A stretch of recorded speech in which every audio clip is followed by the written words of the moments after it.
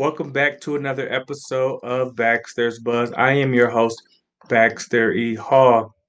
Uh, I hope and pray that when you find this message via video or audio, that it finds you in great spirits.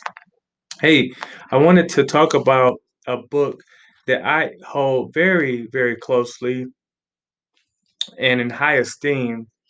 It's called Crucial Conversations. Okay. So if you guys don't know this book, um, you should check it out. Tools for tackle, tools for talking when stakes are high.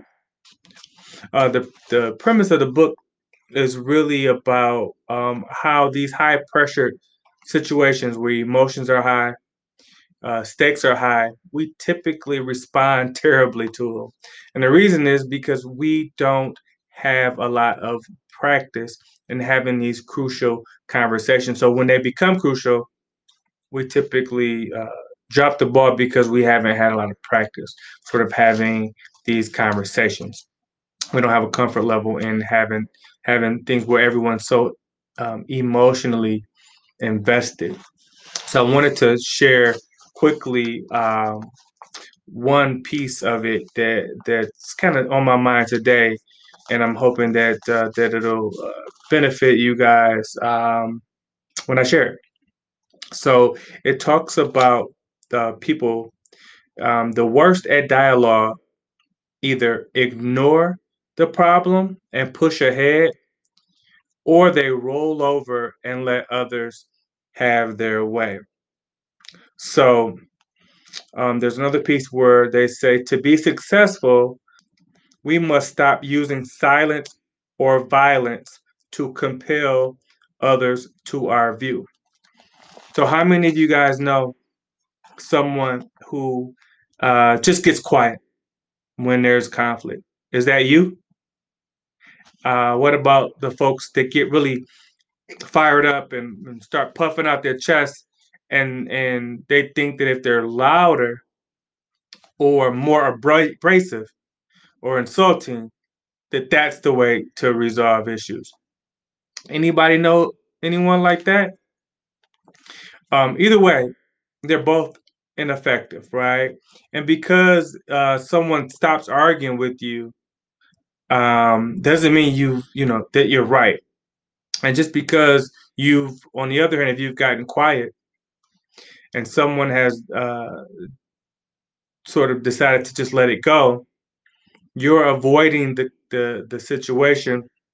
Probably is just going to make you and the other person more resentful when it comes back around, because inevitably you're going to have to face most of these things.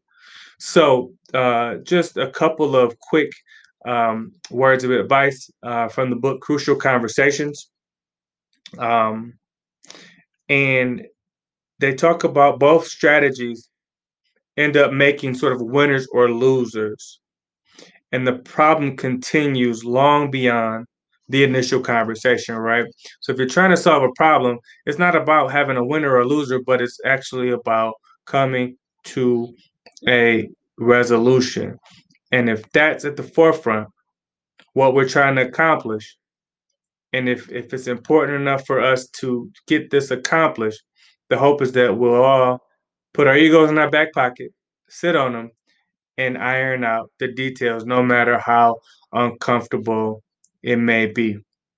Um, a lot of this stuff is sort of common sense, but good reminders. But then there's some actual strategy behind some of um, the techniques as well that may be beneficial. So it's a book that I have suggested at at places that I worked for leadership, because I thought that it was something that we all can use and all kind of tighten up on. But if you are um, a leader or an aspiring leader, or just trying to communicate better with the people in your life, I think is one that's important. It's been real important to me. So until next time, thanks again for checking me out, and I'm hoping to hear what your guys' feedback is on this.